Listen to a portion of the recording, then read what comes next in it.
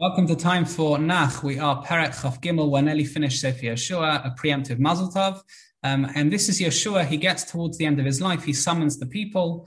It's interesting. The Ralbag writes, it's not the whole people, it's just the leaders, because practically you can't have everyone moving to one place to hear the drasha. So you have only the leaders, the Ralbag says. But nevertheless, he tells them the Torah has to be kept absolutely precisely, no idolatry. And he reminds them that their existence in Eretz Yisrael is contingent upon Hashem's favor, is contingent upon us performing mitzvahs.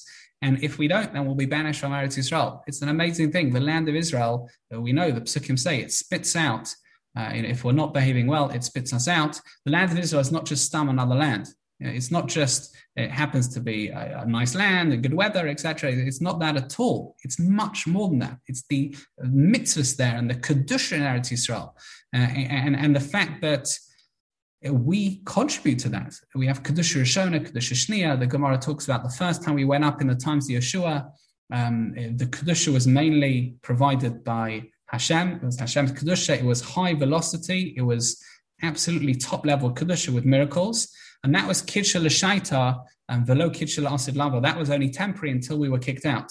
But Kedusha Shniya, the Rambam Paskins, was L'Shaita L'Asid Lava. When Ezra came up, when Ezra entered the land of Israel later, even though there were no miracles, but that Kedusha was created by us, it was on an easier level, and therefore that would remain even if we were kicked out subsequently. But Yeshua makes this point, which is the land of Israel is dependent on some Kedusha.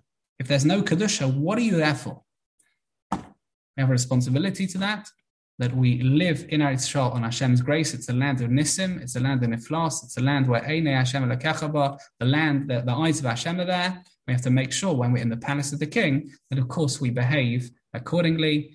Tomorrow we'll do Perek Chaf Daled, the last Perek in Sefer Yeshua.